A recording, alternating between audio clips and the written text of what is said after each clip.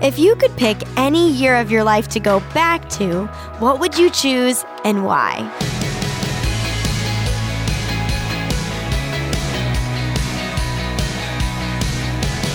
Hi there, I'm Natty Anderson, and you're listening to Unlocked, your daily key to unlocking God's Word in your life. My full-time job can be kind of slow sometimes. I help handle elections for my township.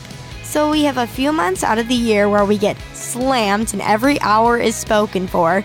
But a lot of the year, we don't have a ton going on other than our regular daily duties. And often, some of my coworkers have to remind me not to wish away the slow times. I love to be busy. I love to get things done and contribute. So in the slow times, I struggle. Don't wish it away, they always say. It'll be here before you know it, and you'll miss the slow times. Take advantage of the slow times. Sometimes life is like this. If you struggle with this too, stick around for today's Devo, The Right Season by A.W. Smith. Do you ever feel like you've been stuck in the same age you are forever? Maybe you have big dreams for the future, but you just don't have the resources or experience or age to do the things you want to do yet. The teenage season of life has its own challenges and joys. And just like in every season of life, there will be individual variation on how each person experiences these years between childhood and adulthood. But just like crops won't grow if they're planted in the wrong season, it will be difficult for us to grow if we try to live in the wrong season. Think about how the different seasons follow one another. At the end of winter, the days will get warmer. Then the bare trees will be covered in leaves. Then the crops will be ripe and ready for harvest. And then the world will grow cold again as it takes a winter rest before next spring. Seasons in life and in weather won't last forever, and that is a great comfort. But the greatest comfort of all is that Jesus is with us throughout all the seasons of our lives.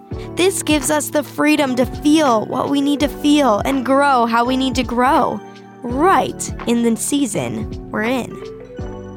Are you finding space to enjoy and experience the time of life you're in right now? Remember that Jesus walks with us through all various seasons in our lifetime, and He uses each one to teach us new things and help us grow. Instead of trying to skip ahead, we can look around right now. We can find things to thank God for in all of life's seasons. Talk to God about how we're feeling and trust Him to be with us through every season. So let's reflect on this a little bit more together. What is going on in your season of life right now? What are things God might be inviting you to set aside for a future season? And what beautiful things might God be inviting you to notice and enjoy in your current season? The seasons of our lives are leading to the ultimate fulfillment of Jesus' return, when He will make all things new. How can the promises in the Bible help us weather the stormy parts of every season?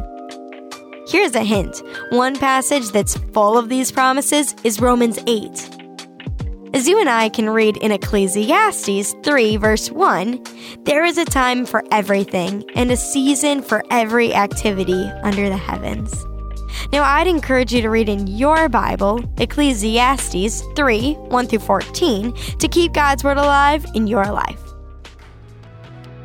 Unlocked is a resource of Keys for Kids Ministries. Do you love Unlocked? Well, we love getting to serve you. If you're interested in figuring out how to give back to Unlocked, you can head over to unlocked.org to find out how you can donate. Also, be sure to check back for tomorrow's devotional about an orchestra with Dylan. But until then, I'm Natty, encouraging you to live life unlocked, opening the door to God in your life.